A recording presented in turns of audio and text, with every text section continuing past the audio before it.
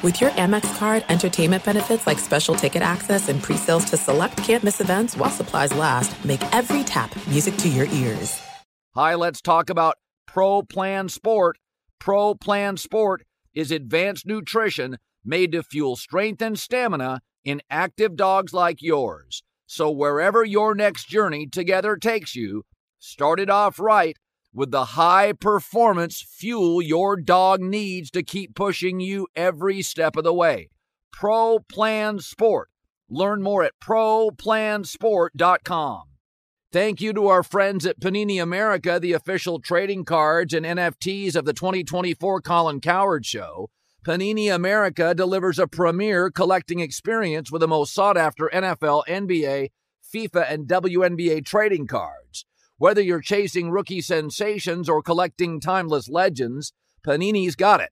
Panini America is also breaking new ground in NIL, featuring some of the biggest names in college sports. Turn first-round picks like Caitlin Clark, Angel Reese, J.J. McCarthy, Michael Penix Jr., and more. Visit PaniniAmerica.net today. The volume. All right, Jason, Timpf, and I are just about ready to talk about the Lakers. Before we start with Jason, I want to grab your smartphone, download the Game Time app. Grab it right now. That smartphone, 90 seconds, Game Time app. Want to go to a basketball game? Download Game Time. Use the code Colin, C-O-L-I-N. That's an easy code to remember, $20 off your first purchase. Game Time is fast and easy to use. By the way, if you show up, Game Time has deals on tickets right up to the event and even an hour after it starts, all right? It's the best place for last-minute deals.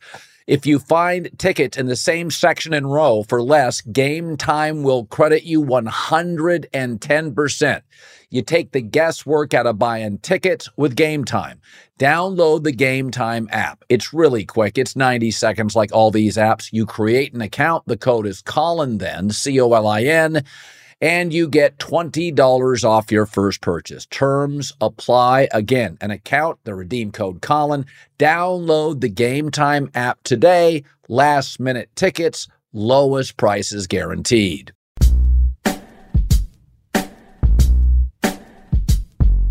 Well, we haven't talked to Jason Timpf in a long time. Jason is one of those gems we found hunting through podcast after podcast. Hoops Tonight host. He's done just a remarkable job for us. His growth has been exponential, and we don't ignore him during the football season, but we got Middlecop here as my lead back. So now we're pivoting here in about 4 or 5 days to the NBA, and I found myself about 3 weeks ago really starting to watch the NBA, and Jason and I are going to cut it up for about 45 minutes. Let me start with a trade deadline. A lot of times there can be sort of overhyped trade suggestions. I have not seen any irresponsible reporting by NBA guys. I don't think there's a ton out there. I think DeJounte Murray would make the Lakers better. I don't think he's a game changer. So your thought on what is a pretty quiet trade deadline? Well, it's interesting because I think the play-in tournament has made it so that more teams than ever are more willing to think within the scope of the current season, which has diminished the number of sellers.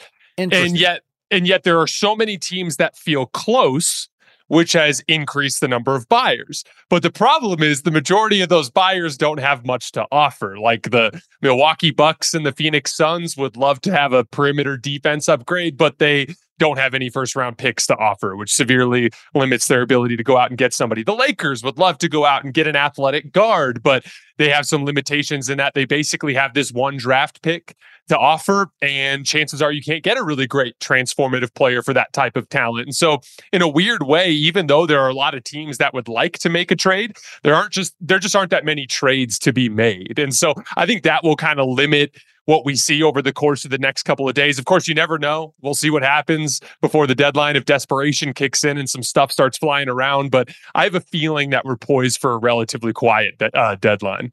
So you follow the entire league. Let's start with the Lakers because that's always been a primary asset of your NBA knowledge. I've kind of rolled my eyes at any suggestion to trade LeBron, mostly because the 5 previous years before him, they had the lowest winning percentage in the league, and he saved the franchise. Ticket sales, merch, intelligence, he's still an elite scorer and distributor. I'm not giving up LeBron for 19-year-olds that may or may not hit and be players. Here's what I view the Lakers as, and you can tear this apart. I view this team as an elite scorer and distributor, LeBron, the best defender in the league in Anthony Davis, an excellent third wheel, sometimes inconsistent, but a good scorer in Austin Reeves, excellent length. That's why they can match up with a Denver. They have excellent length. Could use another shooter. I would love to see him give up a little length to get a shooter, DeJounte Murray. Then I think they would be in the discussion as the third best team in the league. They're not Boston, though the Celtics have no bench, and they just beat them. And they're not Denver. If Jokic, Anthony Davis does about as good a job as you can on him, and he's going to give you 28, 8, and 8 or whatever. But I think the move is a tweak, and I don't think I'm selling the future when I don't know, because of the way the NFL draft works, I get 23-year-olds. In the NBA, I get 19-year-olds. Who knows what they become? I have a much greater sense of a first-round NFL pick than a first-round NBA pick. So my take is, if you could get a shooter, give up a tad length, I think you're arguably capable of beating a Milwaukee, a Phoenix. Is that a fair kind of view of the Lakers? You know, the Lakers have had such a weird season, but it makes a little bit more sense when you kind of split it into thirds. So they come out the gates and they're actually pretty solid. In spite of the fact that D'Angelo Russell and Austin Reeves are both struggling, they started 15-9, capped off with winning the in-season tournament, right? Then immediately after that, which was somewhat, our mutual friend Logan Swaim, I was texting him at the time. I was like, I hope they don't just completely fall apart after winning this thing. They go 3-10 over their next 13 games with some bad losses. They lost to a Spurs team that hadn't won in like a month. They lost to the Bulls. They lost to the Grizzlies. They basically let go of the rope, and it does a ton of damage to them in the standings. Well, they kind of circle the wagons and they get their feet back underneath them, and they're 10-6 in their last 16 games with some impressive wins. They beat the Clippers. They beat the Thunder. They beat the Celtics. They beat the Knicks. They beat the Mavs. They beat the Warriors. So I think, more or less, I'm kind of exactly where I was with this team before the season, which is they're really damn good, but they're not as good as Denver. They're not as good as Boston. Right. And so I think the silver lining and the reason why I would invest in this group is you and I talked about how LeBron and AD in a lot of ways needed to get better, especially on the offensive end, for them to be able to hang with Denver. A LeBron James jump shot last year was worth 0.9 points. A LeBron James jump shot this year is worth 1.06 points. That's an 18% improvement. You've seen that when you watch the games. He's executing the Golden State Warriors with pull-up jump shots at the end of games. He just was completely incapable of doing that last year. He had a bizarre shooting slump in last year's season. And then Anthony Davis is having the best post-up season of his career. He's reading double teams better than ever. And so he's been great. He's been so good. And so to me, like, you mentioned that core three, Austin, LeBron, and AD. The biggest question mark for the Lakers is the two guys in between. D'Angelo Russell brings a lot of offensive firepower to the table, but you can't play him next to Austin Reeves against good teams. You're not athletic enough in the backcourt. Taurean Prince has been Darvin Ham's favorite player all season long. He is a bench player. Here's a crazy stat for you. He has started twice as many games this year as he did in the previous 3 seasons combined. So he's miscast as a starter on this particular team, although they just recently moved him to the bench. Your opinion there, that bench length, they have all these guys like Rui Hachimura and Jared Vanderbilt who are really good, but they can't really play on the perimeter on both ends of the floor the way they need. And so bringing in someone like a DeJounte Murray, another guy that they wanted last summer that they didn't get, who I know they're looking for again this year, is like a Bruce Brown, or even like a smaller move on the margins with a team like Brooklyn for something like Royce O'Neal and Dorian Finney-Smith. Getting quality NBA starters at the 2 and 3 will give them their best puncher's chance. But at the end of the day, Colin, like, is Denver just better than everybody? Because that, I think, is what's causing a lot of the reticence here, is whether or not they can even beat them. I talked about this on the Herd today. If you look at the history of the NBA, teams have been very even. Those Utah-Chicago series, very even. What was the difference? Michael hitting key shots. Spurs dynasty was largely Duncan hitting key shots. Shaq and Kobe beat the Blazers in Game 7 on a series of great shots late. Lakers, I would argue, were outplayed for much of that series, trailed in several games. So if you look at the history of the NBA, the best player wins. It's not always the best bench. Denver's bench is average. It's not always the best support system. Michael Porter in the finals, he's been such a hit and miss, up and down player. Jokic just makes big baskets late.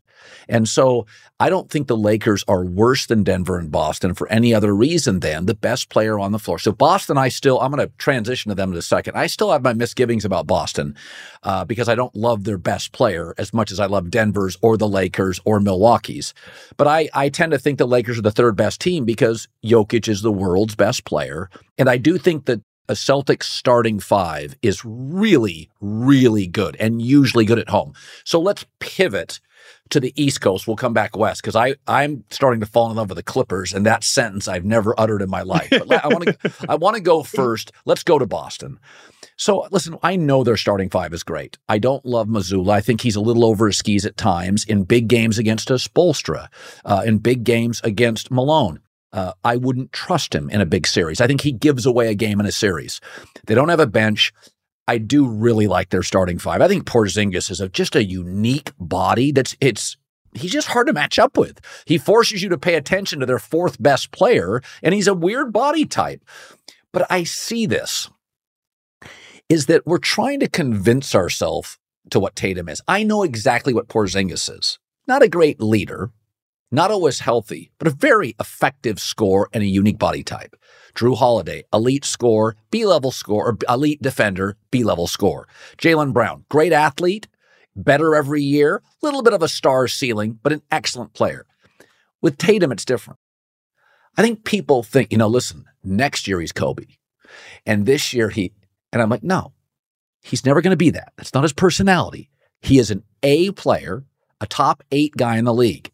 But he doesn't have a little bit of that kind of get me the ball. I'm going to be selfish for 6 minutes. It's not in him. It's why he's a terrific team player. But I think we keep waiting for the next level of Tatum. And I'm like, he's a two-way player. Excellent. Love him. Team guy. But this is what he is. There will be game 6s and 7s when he's on the floor with a LeBron or Steph, and you're like, he's the second best player on the floor. He's just not that player. Is that an unfair appraisal of Jason Tatum and the Celtics? It's so funny because you can't talk about this with Celtics fans because their record is incredible. They have all these boxes that they're checking, and it's like this looks like the best team in the league. Except for guess who their last 4 losses were against? The Lakers, the Clippers, the Bucks, and the Nuggets. and specifically, those 4 games, their offense faltered in every single one of those games. And the bizarre thing with this Celtics team is they have attached their fate to variance. They attempt the most 3-point shots in the league. When they're going in, they look awesome. When they're missing, their offense completely stutters and they can be beat by anybody, basically. And even Jason Tatum himself, and this is the most disappointing thing to me. He came into this season, he put on more muscle. He's one of the most physically impressive forwards that we have in the league. And he comes into the season, he's posting up more than ever. And then somewhere after 20 games or so, he stopped posting up as much and he went all in on this stupid pull-up jump shot, which has now become a half of his shot diet. This is a crazy stat for you, Colin. There are 9 players in the NBA that have attempted at least 400 pull-up jump shots this year, okay? Trae Young, a small guard. Shai Gilgeous-Alexander, a finesse guard. Jalen Brunson, a smaller power guard. Steph Curry, a smaller guard. Devin Booker, a decent-sized 2 guard, but who's not a great athlete. Donovan Mitchell, good athlete, but he's small. Luka Doncic, a forward who is more ground-bound and doesn't have elite athleticism. And then Anthony Edwards and Jason Tatum. So all these other guys, they do it because they have to. That's how they're in the NBA. And Not to mention, all of those guys, Trae, SGA, Jalen, Steph, Devin Booker, Donovan Mitchell, Luka Doncic, they're all great at that shot. They get more than a point per pull-up jump shot that they take.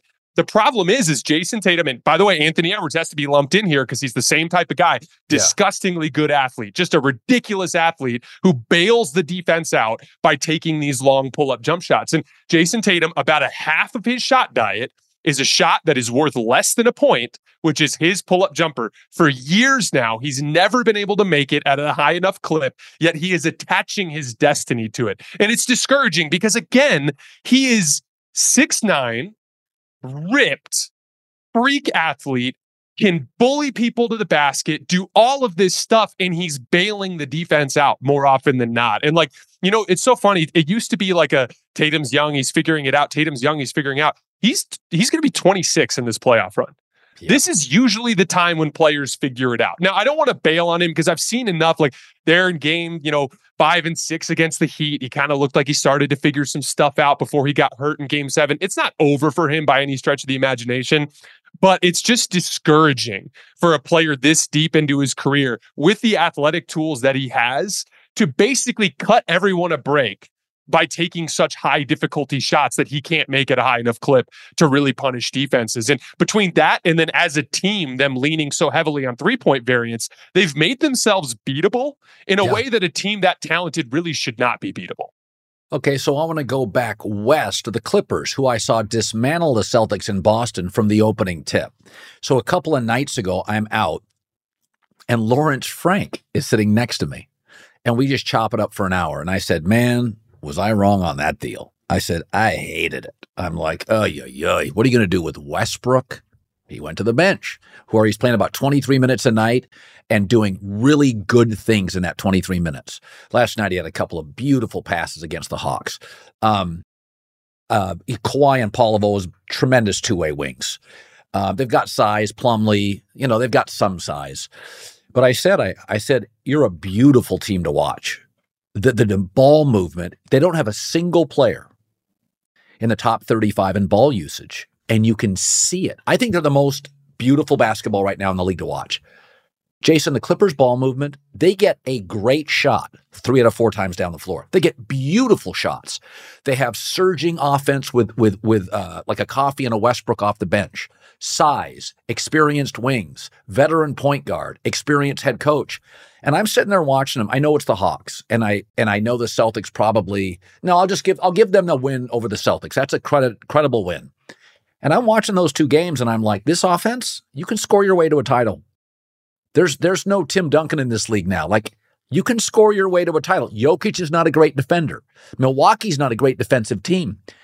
I think we have to take the Clippers seriously. I think they're a machine offensively. Westbrook deserves credit, and Harden, Lawrence Frank said right now in his career, all about winning. Most coachable guy. So your takeaway on what you're watching with him? I think with James Harden, we overestimated, I think, going into that deal, how much like his playoff shortcomings really play a role in the regular season, which is they don't. Like James Harden is still, even last year in Philly, one of the best regular season offensive engines that you can have in the league.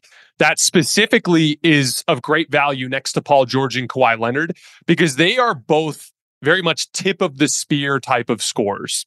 If you can get them into advantage situations, they can kill people. Paul George has been playing with like a defender closing out at him most of the season this year. And he's so damn good when you give him that type of advantage, right? And just in general, their overall floor organization with James Harden has just made offense so much easier for them, which was interesting because early on they struggled offensively with James Harden. That took a little bit of time for them to figure out. Now the offense is clicking in addition to the defense, and now they're beating everybody.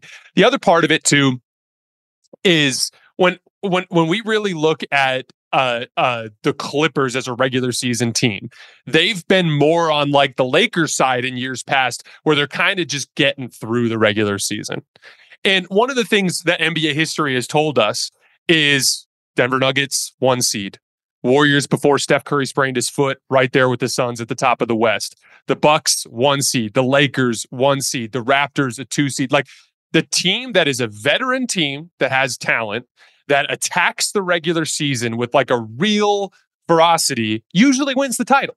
And so the Clippers, I think, just from the top down, have approached the season with a lot more urgency this year. And I think that that's a big step in the right direction for them. Now, I want to be clear. There's some question marks surrounding this team. They're 23rd in defensive rebounding. That's usually a big red flag for the playoffs. They also attempt 26 pull-up jump shots per game, which is the second most in the league. And right now they're making them at a really high rate. But we've seen what happens when they lost to Denver in the bubble. That's what happened. Their pull-up jump shots went cold and they didn't really have another punch at that point. But to be clear, all these teams have holes. Boston has offensive issues. Milwaukee has defensive issues. So it's not like the Clippers' issues are, the only team in the league that has that type of red flag. But the way I look at it, it's one last thing on the James Harden front that I think we didn't properly account for. In Philly, he was getting the best perimeter defender every night. Tyrese Maxey was viewed as the secondary option. Point. They're throwing the forwards at Joel Embiid. Yep. He's getting the best guy on the other team at guarding a perimeter initiator. Who are you throwing your best guy at for a perimeter weapon with the Clippers? You're probably throwing it at Kawhi. Who are you throwing your second best guy at? You're probably throwing it at Paul George. James Harden is getting quality matchups every single night. I think just in general, there's lower pressure on him in this postseason. Yep. If you actually look back, last season, they were below 500 in the regular season and in the playoffs when James Harden shot below 40%. They did not have that margin for error in Philly for James to have a bad night. With the Clippers this year, they're well above 500 when James Harden shoots below 40%. There's margin for error. James can go off the reservation, and they just keep trucking right along. And so I think they just kind of increased their margin for error. They improved their regular season offensive organization. But once again, it will come down to Kawhi and Paul George knocking down pull-up jump shots when they get into the postseason. Yeah, and then Westbrook comes off the bench where he's often the best guard on the floor. When he comes in at the 8-minute mark, he's only playing like 23 minutes a night. But first of all, he's always been an energy guy. I'm never worried about that. But I think he deserves credit. He just said, listen, Carmelo really struggled to adapt to his role off the bench for like 3 years. Westbrook's like, I'll do it.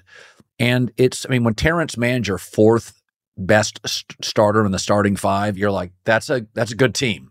Mm-hmm. I think it's a really brilliant point. They're a little bit of a matchup issue.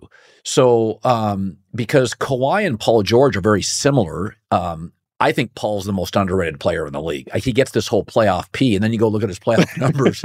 They're not bad at all. So I think he's a really underrated player. And he and Kawhi are very similar players. So you have to pick your poison. And if you start looking like the other night, and Kawhi is still such an effective player because of his hand size down low. He's really a problem. He's so strong. Paul's more of a pure perimeter player. Kawhi can go inside. I think they're just a matchup problem. I think they're a matchup problem with Westbrook off the bench, and I love watching them play. So let's go back east to the Knicks. So I watched the entire game, Lakers-Knicks. Now, OG didn't play in Randall. But, the Lakers beat the Celtics without LeBron and AD. So Julius Randle shouldn't be the difference. I think Grimes was out. But my takeaway on the Knicks is this. First of all, I always thought Jalen Brunson was a 1A. Maybe he's a 1. 27 a game. I love his leadership, his IQ, his toughness. I think he's the best Knick since Ewing. Was never a huge Carmelo fan. Didn't give you anything on the defensive end. And a little bit selfish. Wouldn't step back and hit threes for years. He just got stubborn on the twos. So if Brunson's an A, I do believe you need a very strong 2. I think OG and Randall are 3s. Good 3s.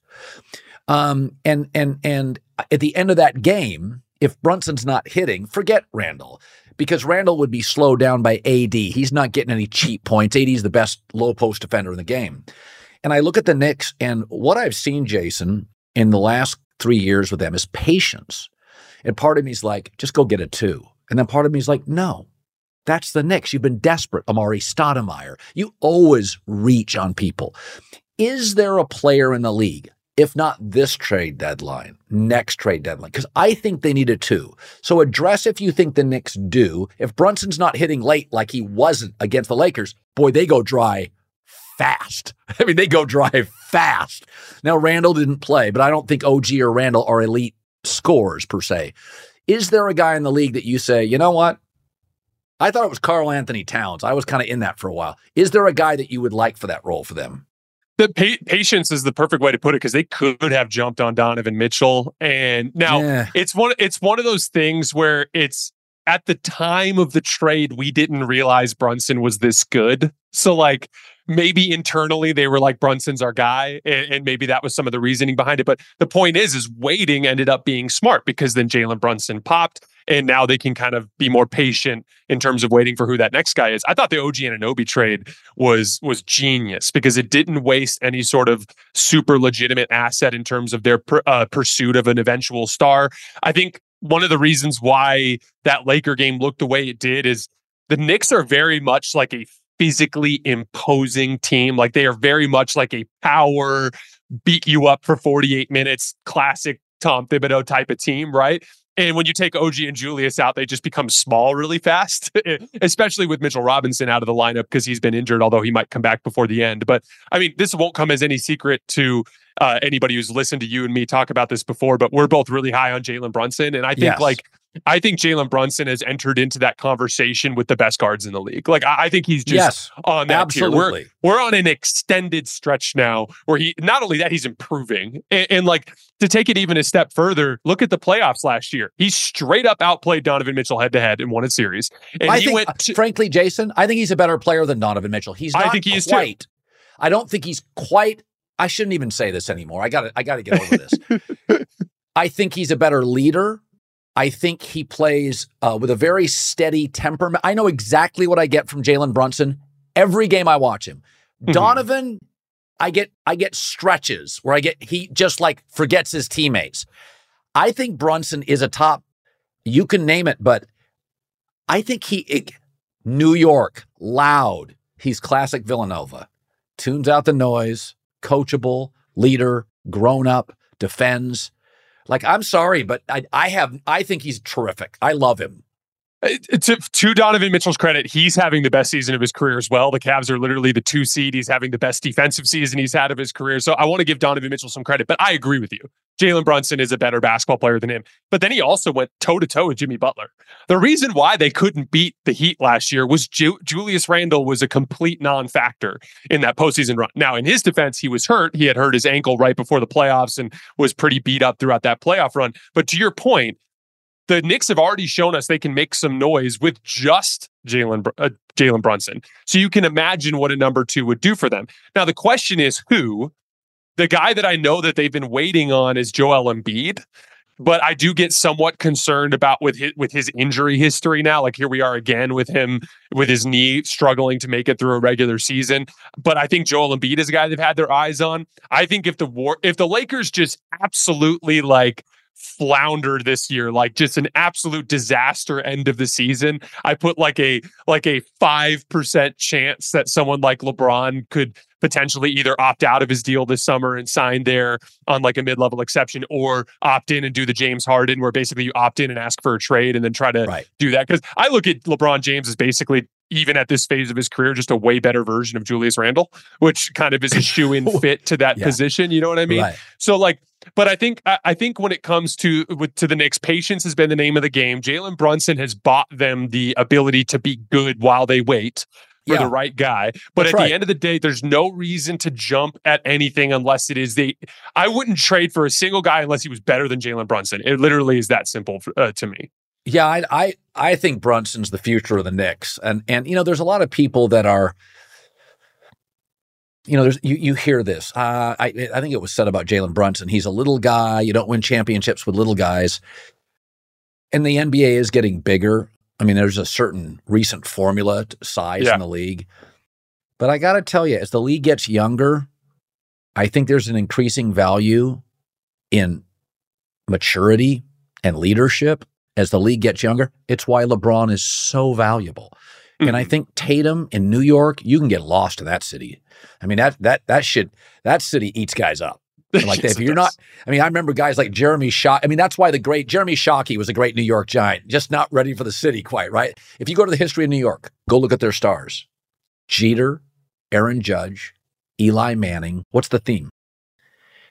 Go home, all about the sport, grown-ups with the media, good background, adult, relationships with family. It's funny. Jeter, close to his family. Eli Manning, Brunson's dad in the NBA, Aaron Judge. A lot of times they're small town guys. If you come to New York as a star, A-Rod, or you're a big free agent, and you get all this expectation, it eats you up. Jalen's the opposite. Cast off for Dallas. All he has to do is prove stuff like Villanova. He is your classic. I mean, Eli Manning went to Ole Miss. Jeter struggled in the minor leagues. Who's Aaron Judge? He's from Fresno. New York has a prototype. You're a little overlooked, undervalued, good background, family college. I think that's the league's getting so young that these older players that can bring maturity to me, Jason, I mean, it's like I say about LeBron. It's like LeBron, it could be he's like a coach, general manager, star on the floor. He's thinking about who should I have relationships with? Who can I elevate? Who should be on the floor with me? I mean, he's thinking through every possession and every game. I don't know. I just can't say enough about Brunson. I think he is New York's next star. I love him. I think he's the best quarterback in that city. To his credit too, like he signed up for this. Like the Mavs, it was a little different in the annual value, but the total contract value that the Mavs offered him was pretty close to what the Knicks offered him. He straight up said, I want it. I want the pressure. He signed up for what New York brought to the table, and he's not just thrived in that environment, he's completely exceeded expectations. We have a couple of big Knicks fans that help produce Hoops Tonight, and I talk with them about this behind the scenes, and it's crazy how that one singular signing transformed the entire landscape of the Knicks' future. Because they got, think about Jaylen Brown just signed a deal where in the final year he's going to make like $70 million, okay? And right. and Jalen Brunson's making in the 20s, and he's giving you superstar production. It's crazy what that one move has done for that franchise. Looking for a super offer for Super Bowl 58? DraftKings Sportsbook has you covered. New customers can bet the big game. Bet just $5. That's it, $5, and get $150 in bonus bets instantly. Download the DraftKings Sportsbook app. Takes about 90 seconds. Use the code Colin, Colin. New customers bet $5, get $150 instantly in bonus bets for the big game. DraftKings, an official sports betting partner of the NFL.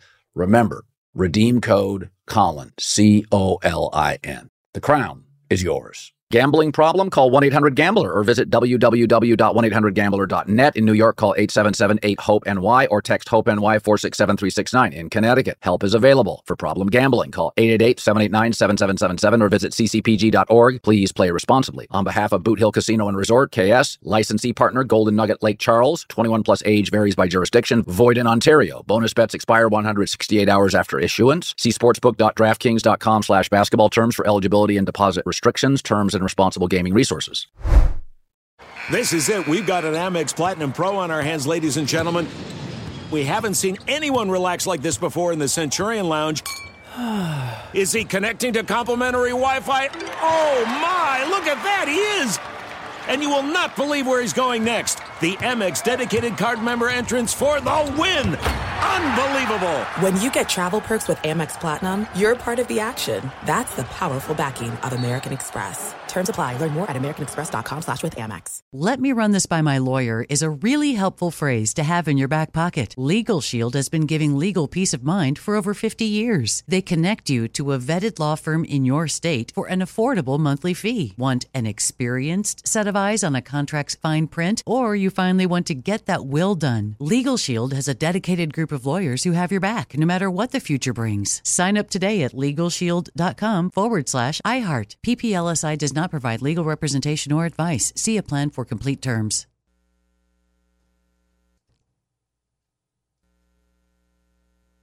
Attention all wrestling aficionados. Wrestling with Freddie makes its triumphant return for an electrifying 4th season.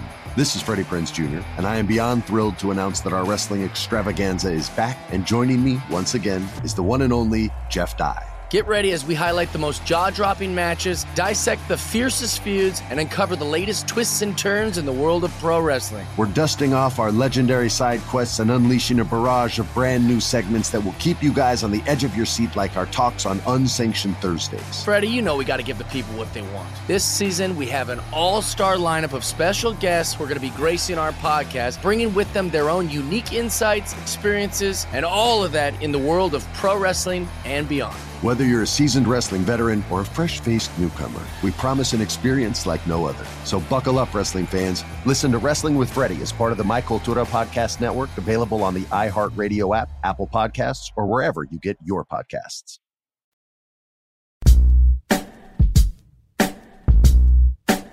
Let's go back to the West Coast and the Warriors. Klay Thompson, end of games being benched. Kuminga now is starting to really play well. Not exactly sure why it took so long. Did Chris Paul start the unlocking? Has Steph Curry? I don't know. A lot of times we forget these guys come into the league at 19. It just takes a long time to get your footing. I don't care if you're a podcaster, a broadcaster, a basketball player. It's just a lot of reps. You got to be on a treadmill in games. So I've said before, I would move everybody but Steph and Draymond, and I think I'm going to add Kuminga to that. So look at their current state. Can they make a move? Do you disagree? Would you? I mean, nobody's moving Steph. Would you move Draymond? Would you move Kuminga? What's the future look like for them? So it's funny because like a month ago, it was leaning heavily towards a Kuminga trade. Yeah. To give you an idea of just how crazy this Kuminga stretch is, he had never in his entire career had back-to-back 20-point games, ever, not once. And then he notched off like 8 of them in a row. like he in his last 10 games is averaging 25 points on 61% shooting from the field. Like he's on an incredible run, flashing like true superstar upside. And so like a month ago, I was actually pitching on my show. I was like, call the Nets and be like, here's Jonathan Kuminga, Andrew Wiggins, and Moses Moody. Give me Mikal Bridges, like a legit number 2 for Steph, and Dorian Finney-Smith. That way we have some 2 really versatile two-way forwards to put between Draymond and Steph and Clay and go make another run at this thing. Kuminga's made that not an option anymore. Like he's so damn good that you can't afford to let go of that upside. Here's the problem. He's 21. So like we talked about last year in the finals, Michael Porter Jr. is 25 and he struggled on that stage. It is very much a man's game when you get to the later rounds of the NBA playoffs. And so here's the thing, like I feel more sure than ever that Kuminga has star upside, but I also, everything about NBA history tells me that he's not going to push Steph into title contention this year either. And so they're kind of in this weird thing where it feels like a gap year in a lot of ways, because they can look to make a move. I know they've looked to move Andrew Wiggins. I'm sure they've looked at all these sorts of ancillary moves, and they may still make a move for like a Dorian Finney-Smith from the Nets and just like throw like Moses Moody and another one of their smaller contracts that way for a veteran forward. They might call Orlando and get a backup center or something along those lines, like a Wendell Carter Jr. Who knows? But none of those guys are really transforming their outlook within the scope of this season. I think like in a lot of ways, especially with Steph only being 35, and Steve Kerr basically said this in his presser the other night. He goes, we're not going to get anything better in the trade deadline than Chris Paul coming back to shore up the bench, then Gary Payton coming back to shore up their perimeter defense. And then Jonathan Kuminga's rise is an influx of talent in its own way. And they're actually starting to trust him a little bit more at the end of games. Yeah. Steph, in a big possession against Brooklyn last night, just threw the ball to Kuminga in the post and got out of the way. And he drew a foul, got to the foul line. He's actually been really gifted at getting defenders out of position and getting to the foul line this year. So like, it's weird because in a weird way, it kind of turns this year into a gap year because I don't think they have enough, but Kuminga's upside is more than enough to make up for that in the big picture. Yeah, and I mean, again, he's 21. I think we forget college football players come with 3 to 4 years. They're on a college campus. These kids, you put them in the NBA, they can't go to the hotel lobby bar. They're kids. It just and then you bring them in, Jason, and they're not getting any real game time minutes.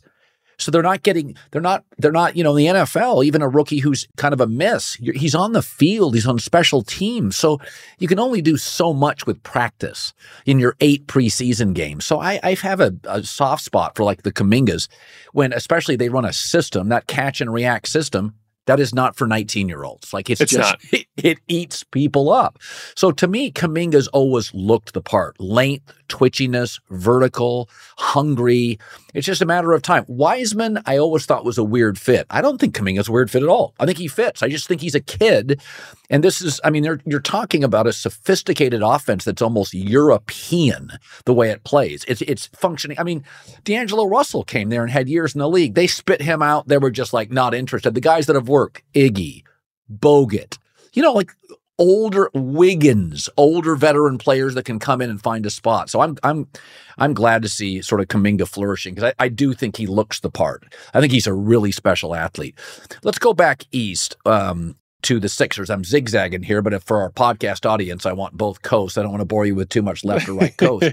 So I defend the NBA on the Joel Embiid injury. First, it was random. A guy fell on his knee. It happens. Secondly, the NBA didn't want to create this structure where you have to play 79% of your games. They didn't want to do it. They created it because when the TV contract is up, advertisers came to them and said, yeah, it'd be nice if Giannis was available for the Saturday night game. We're paying, $800,000 a commercial. And it became sort of a 3-year load management pattern, which there's no data to suggest that it makes you better. We've learned that this year, that the load management's a lot of nonsense. So the league says, okay, we're a players league, but we need you to play more games. So, you can argue, well, Embiid shouldn't have been playing, but Embiid missed his first 2 years because of injuries. He's had chronic injuries, as many bigs do. It was going to happen. He's been hurt every year. So I'm not going to blame the league on this. But we got into this discussion the other day, and the name I threw out, because I'm old, somebody said, who is Embiid if he never wins a title? Because all the bigs have dominated. I watched my first NBA game in 72 with Wilt. Titles. Kareem, titles. Shaq, titles. Akeem, titles. Duncan, big, titles. And all of a sudden you're like, okay, is he Ewing? Bob Lanier, who, again, at my age was a dominant big, showed up in Bud Light or Miller Lite commercials, whatever it was.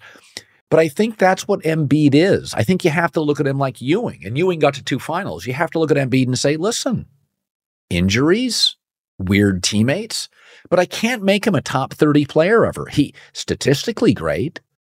He's the closest thing to Shaq. But for bigs, in a sport where you have a genetic advantage, you're 7'2", like I'm going to hold you kind of accountable for trophies. They've never been to the conference finals. We always bang on quarterbacks that don't win Super Bowls, but there's limitations on what you can do with 22 guys on the field. I want my bigs to win trophies. Is that a fair criticism of Embiid? He's not a top 30 player. He's just a top 30 talent. Yeah, well, he was having one of the best regular seasons that we've ever seen before he got hurt this year. But he was also having one of the best regular seasons we've ever seen last year. And then the knee started to break down, got to the postseason, and his jump shot started missing. And then all of a sudden, everything kind of fell off for him. He kind of reminds me of that conversation we were having earlier involving Jason Tatum and Anthony Edwards, where he has attached a good amount of his success to jump shooting. To Nikola Jokic's credit, most of his shot making is little push shots and hook shots that are around the basket, which have more playoff resiliency, so to speak. It just translates better to that phase. Last year, Joel Embiid knocked down all of those little face-up jab step jumpers in the regular season, and then he couldn't make them over Al Horford. and all of a sudden, the bottom fell out for him. So, I think it's important to acknowledge the injuries, and some of that's outside of his control. Some of that also is kind of historically, not exactly the most shocking thing in the world for a player his size to kind of encounter some recurring injuries on that front. I think the tougher question is, as it pertains to the NBA regular season, is you might have to super load manage Joel Embiid from now on. You might have to literally hold him down to 50 games in a season and never let him play more than 3 times in a week, or do whatever it is you've got to do to maintain his knee. Because if the issue is he's hurt every year in the playoffs, then you have to find a way to get him there. You have to find a way to get him there. And you know what? That might involve not chasing 70 points against the Spurs. That might involve taking more nights off along the way. And as far as the 65 game limit thing goes, because our colleague Draymond Green came out critical of it the other day too. To me, it's kind of misdirected criticism in the sense that I think a limit like that makes some sense. It's an award. It's a regular season award. You should participate in the regular season if you're going to get that award. The bigger issue is if you don't let the press affect your salary. Take that part out. That's the part I don't understand. Make it so that the people voting on the award aren't directly affecting your ability to negotiate your salary. That's where the issue is, because I want players to play more frequently, but I don't want them to play on a bum knee for money. That's where it becomes an issue. So here's my thing, Jason. If I said to you, listen, I'm not going to screw with your base salary, Jason, at the volume. I'm not going to screw with your fame, your personal life. I'm not going to screw with your social media money, your shoe money. But your bonus is you have to hit 88 podcasts a year. Mm-hmm. I don't think that's outrageous. I mean, if Fox came to me, Colin, we're not going to screw with your salary, your social, the volume, but that $600,000 bonus a year, You got to work 211 days on the year. That's all the NBA is saying. We don't want to touch any of your money. And these guys now make social, shoes, overseas advertisements. You're not getting the bonus. You're not getting the plaque money. We're out on that. I think that's incredibly reasonable. Okay, now, this isn't because I love the NBA, and I pivot every year I would say mid to late January. I kind of pivot to the NBA. And I'm so deep into college and pro football stuff, I just can't do it. Of course. And so over the last, I would say 2 weeks, now I'm watching a game a night, sometimes 2 a night. So 2 things can be true. As a sport in America gets more international, the quality of the sport is better. But it doesn't help attendance or ratings because the sport becomes less domestic and less recognizable. So hockey and baseball and now the NBA are much more international, arguably best players now, international players. Certainly in the NBA, we're on a heater now, about 4 or 5 years, all the MVP, SGA, Luka, Embiid, Giannis, Wemby by next year late. Okay, yeah. So Jokic. So that I don't worry about the NBA in terms of stability, aesthetic. Some have criticized the way it looks. I don't worry about that. Playoffs come, mid-range basketball comes right back. Guys need buckets. But I do think in terms of ratings, I think the NBA, to get the $75 billion they want, is going to have to spread it out. It'll be less dependable on one big significant network. It's getting more international, and unless you follow European leagues, which people don't unless they're diehards, you're not going to really see them in March Madness. They're going to go to bad teams, finally make an imprint in the playoffs. Wemby by year 3. Now, Wemby, again, is already iconic, it feels like. But that the NBA will be less viewed going forward. The basketball will be better. The playoffs will be intense, but it will be thin. It will be international like hockey and baseball. I mean, hockey looks so much better today than 10 years ago. It's so much faster. I mean, baseball's insane. Ohtani is significantly better than Babe Ruth. The quality of the NBA it's off the hook. It's just, I mean, the reason you can't stop anybody is because 7-footers can pull up for threes. You have to defend them. So there's no bigs in the paint, and you don't have a hand check, so you can't stop anybody. There's last night, Hawks Clippers. It's 300 points. Guys were trying. There's nobody in the basket because the bigs are so much skill. The Plumlee is a rare guy that doesn't shoot a 3. It's like when you see Plumlee, it's like, a 1980s player. I can guard the basket. So the way I look at the NBA, I do worry about if we're going to talk about ratings, I just think in a more distracted society, it's not going to be a great ratings league. It's going to be a great talent league. Is that a reasonable appraisal going forward? Yeah, I 100% agree with you. I think they could lose ground even on on those like specific TV ratings numbers, because I think attention span is getting less and less, and the league is becoming more and more of an inventory sport. Like they're adding the in-season tournament, they're adding the play-in tournament. They're just it is very much like you're not getting like I saw the number from the AFC Championship game. It was like half a Super Bowl. You know what I mean? Like it's like you're not getting those kinds of numbers from an NBA slate where it's like the Lakers play the Nuggets, TNT major game on Thursday. Kind of a big game too. Like the Lakers are on a 3-game winning streak. Like they beat Denver on Thursday. Kind of changes the tone and tenor of their season in so many different ways. They also could lose by 40 and it could mean nothing, because that's just the reality of the way the NBA season is set up. And so to me, I look at it more optimistically, just in the sense that I don't ever really see the NBA as being the huge, gigantic rating draw in a singular contest the way that the NFL is. It is an inventory sport, and I think that expands to the global potential too. Just the ability to earn, little bits and pieces of income from a ton of different sources rather than these big singular events, if that makes sense. Yeah, and I also feel a lot of the people are intellectually dishonest. If you don't like the NBA, keep it to yourself. I love the NBA, and my criticisms are based on I love it. Here's what I see. So I've watched the same number of NBA for as long as I can remember. I watched football until about mid-January. February starts. I start getting into it, and I'll take a vacation for a week after the football season, where I'll kind of unplug from sports. I come back and I'm into the NFL free agency and the NBA, and I'm watching a game or two every night. Mm-hmm. So and I think the quality is off the hook. But I do think international players have a couple of advantages. They get into those academies and play against older men early. Mm-hmm. They don't have the distractions of our domestic players. You know, they don't. They're just over there in Lithuania working on hoops, playing against older men. They don't have the social media platforms like we do over here. They have them, but they're not. I mean, America's different. You know, it's just we're so starstruck. Yeah. So they have, and so our guys come in distracted. I mean, a John Morant, Zion, they're stars when they're like 19 years old.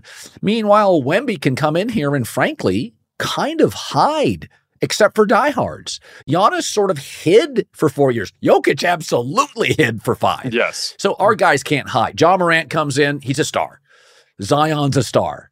So I think there's some advantages to being the international player. I don't think the AAU system, big picture, makes our players better. I think it makes them something. I'm not sure what it is. Steve Kerr, guys like that. But I don't think the NBA, they're going to get their money. We all need content. We all need content. I just saw Fox, ESPN, Warner Brothers just started a new streaming service. So it's like, listen, the games are going to be played. And the reason they're doing that so they can afford other sports to go up against Apple and Amazon. But I think the league's fine. But I think what's happened, Jason, is everything outside of the NFL is niche. By the way, everything in Canada outside of hockey is niche. Everything in England outside of the English Premier League is niche. You just have to own it. It's okay. Every country has the sport. Cricket is the national pastime in England. Nobody watches it, right? It's a soccer country. So I think the NBA is in great shape because I do believe, just like a podcast or a radio show, if your content's good, you're fine. Whatever's happening to the platforms, the content of the NBA is really good. So it's fine.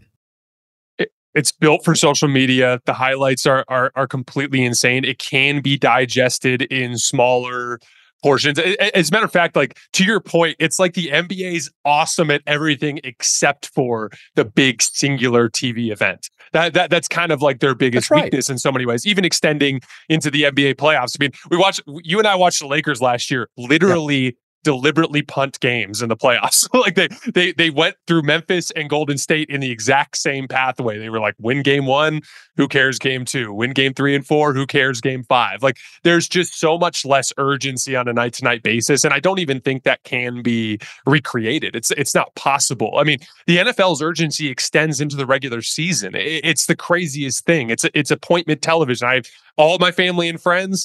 Very few of them watch NBA basketball. All of them watch the NFL. It is so much more culturally resonant. And my thing is like, I'm not of the opinion that the NBA should even be compared to the NFL. The NFL is like entirely different entity. But the NBA in and of its own kind of self is succeeding in a lot of different ways. And I think it's getting better. I think you mentioned the playoffs. When you get to the playoffs and things kind of get better, that's the interesting thing to me is like officiating to me is one of the bigger issues in the NBA. And then we get to the playoffs and they kind of get it right.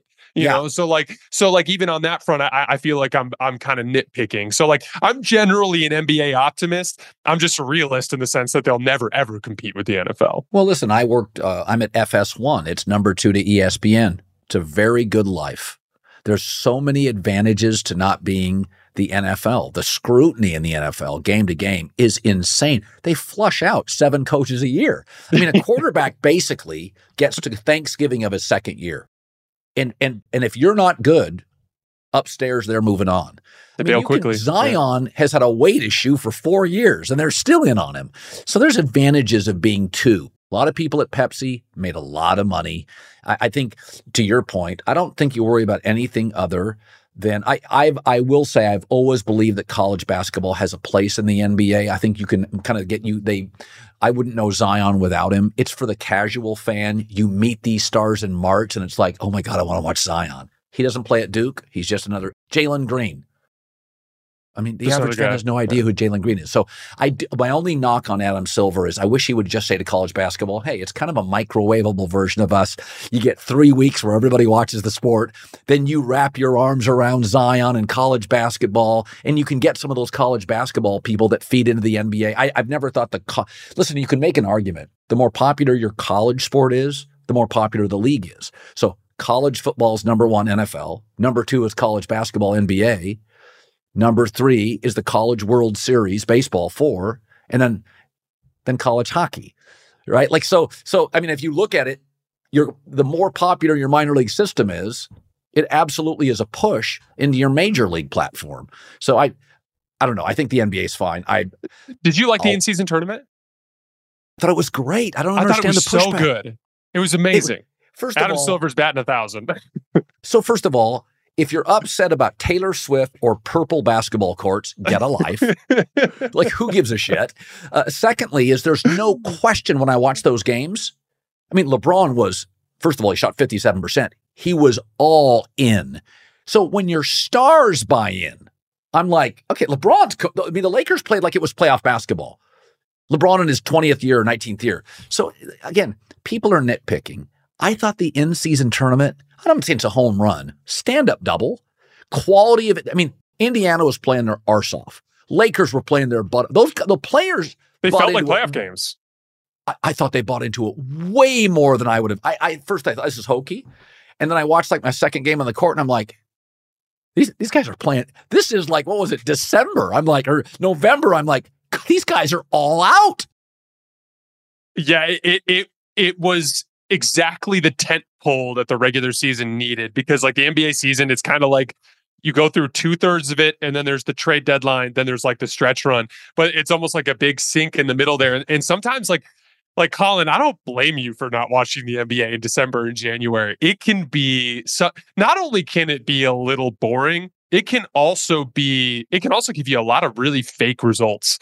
Like the Utah Jazz went and won a bunch of games in a row in the middle of January. You know, like this is the time of year where like youth and athleticism kind of rises to the surface in so many different ways. And the NBA needed something, a tent pole between the start of the season and the trade deadline. And that's what the in-season tournament served as, a breakup of monotony in so many different ways. Also, the NFL's taken away their number 1 marketing day, Christmas, to some degree. So the NBA is like, okay, if you're going to take that away or minimize it, then we're going to create an in-season tournament before you get to your tournament.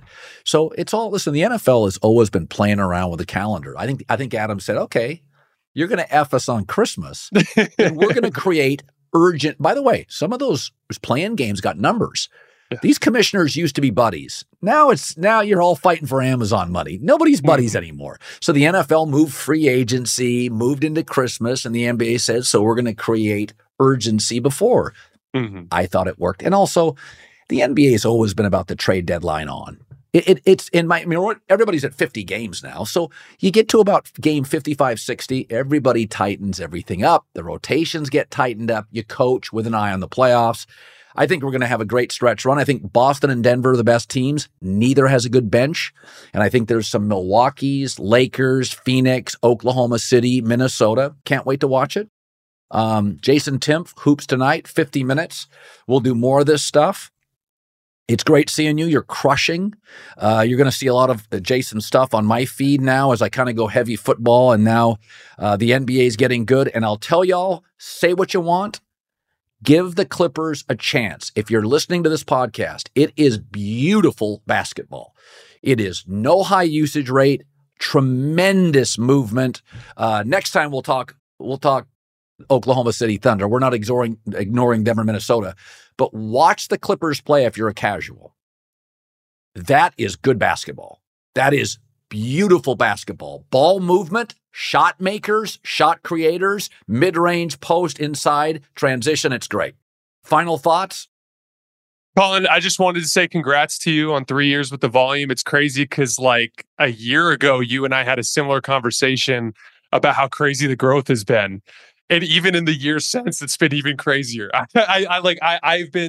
just have to say, obviously being a part of it has been an honor, but like getting to see what you've built and from what it was at the beginning to what it is now, it's just incredibly impressive. And I just wanted to say congratulations.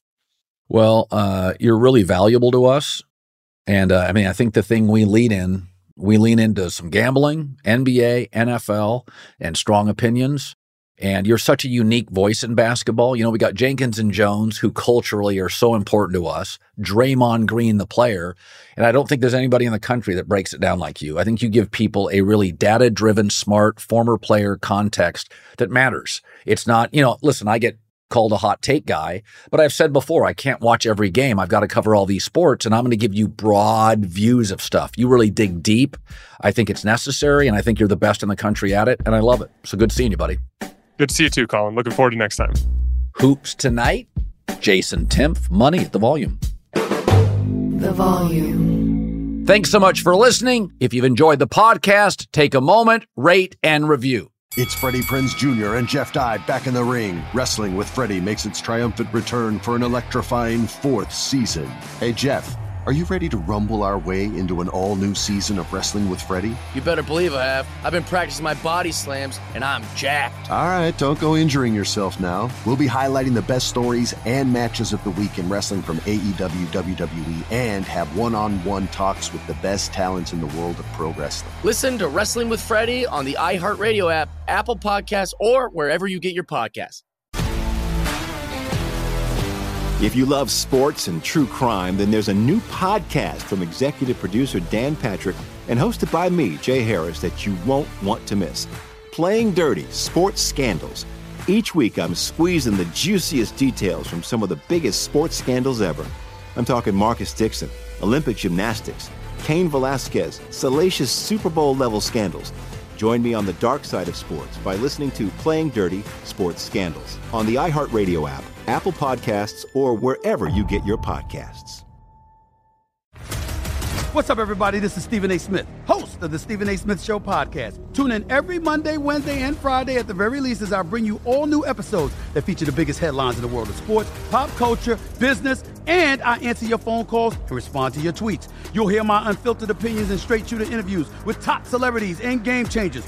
All of that and more. So listen to the Stephen A. Smith Show podcast on the iHeartRadio app, Apple Podcasts, or wherever you get your podcasts.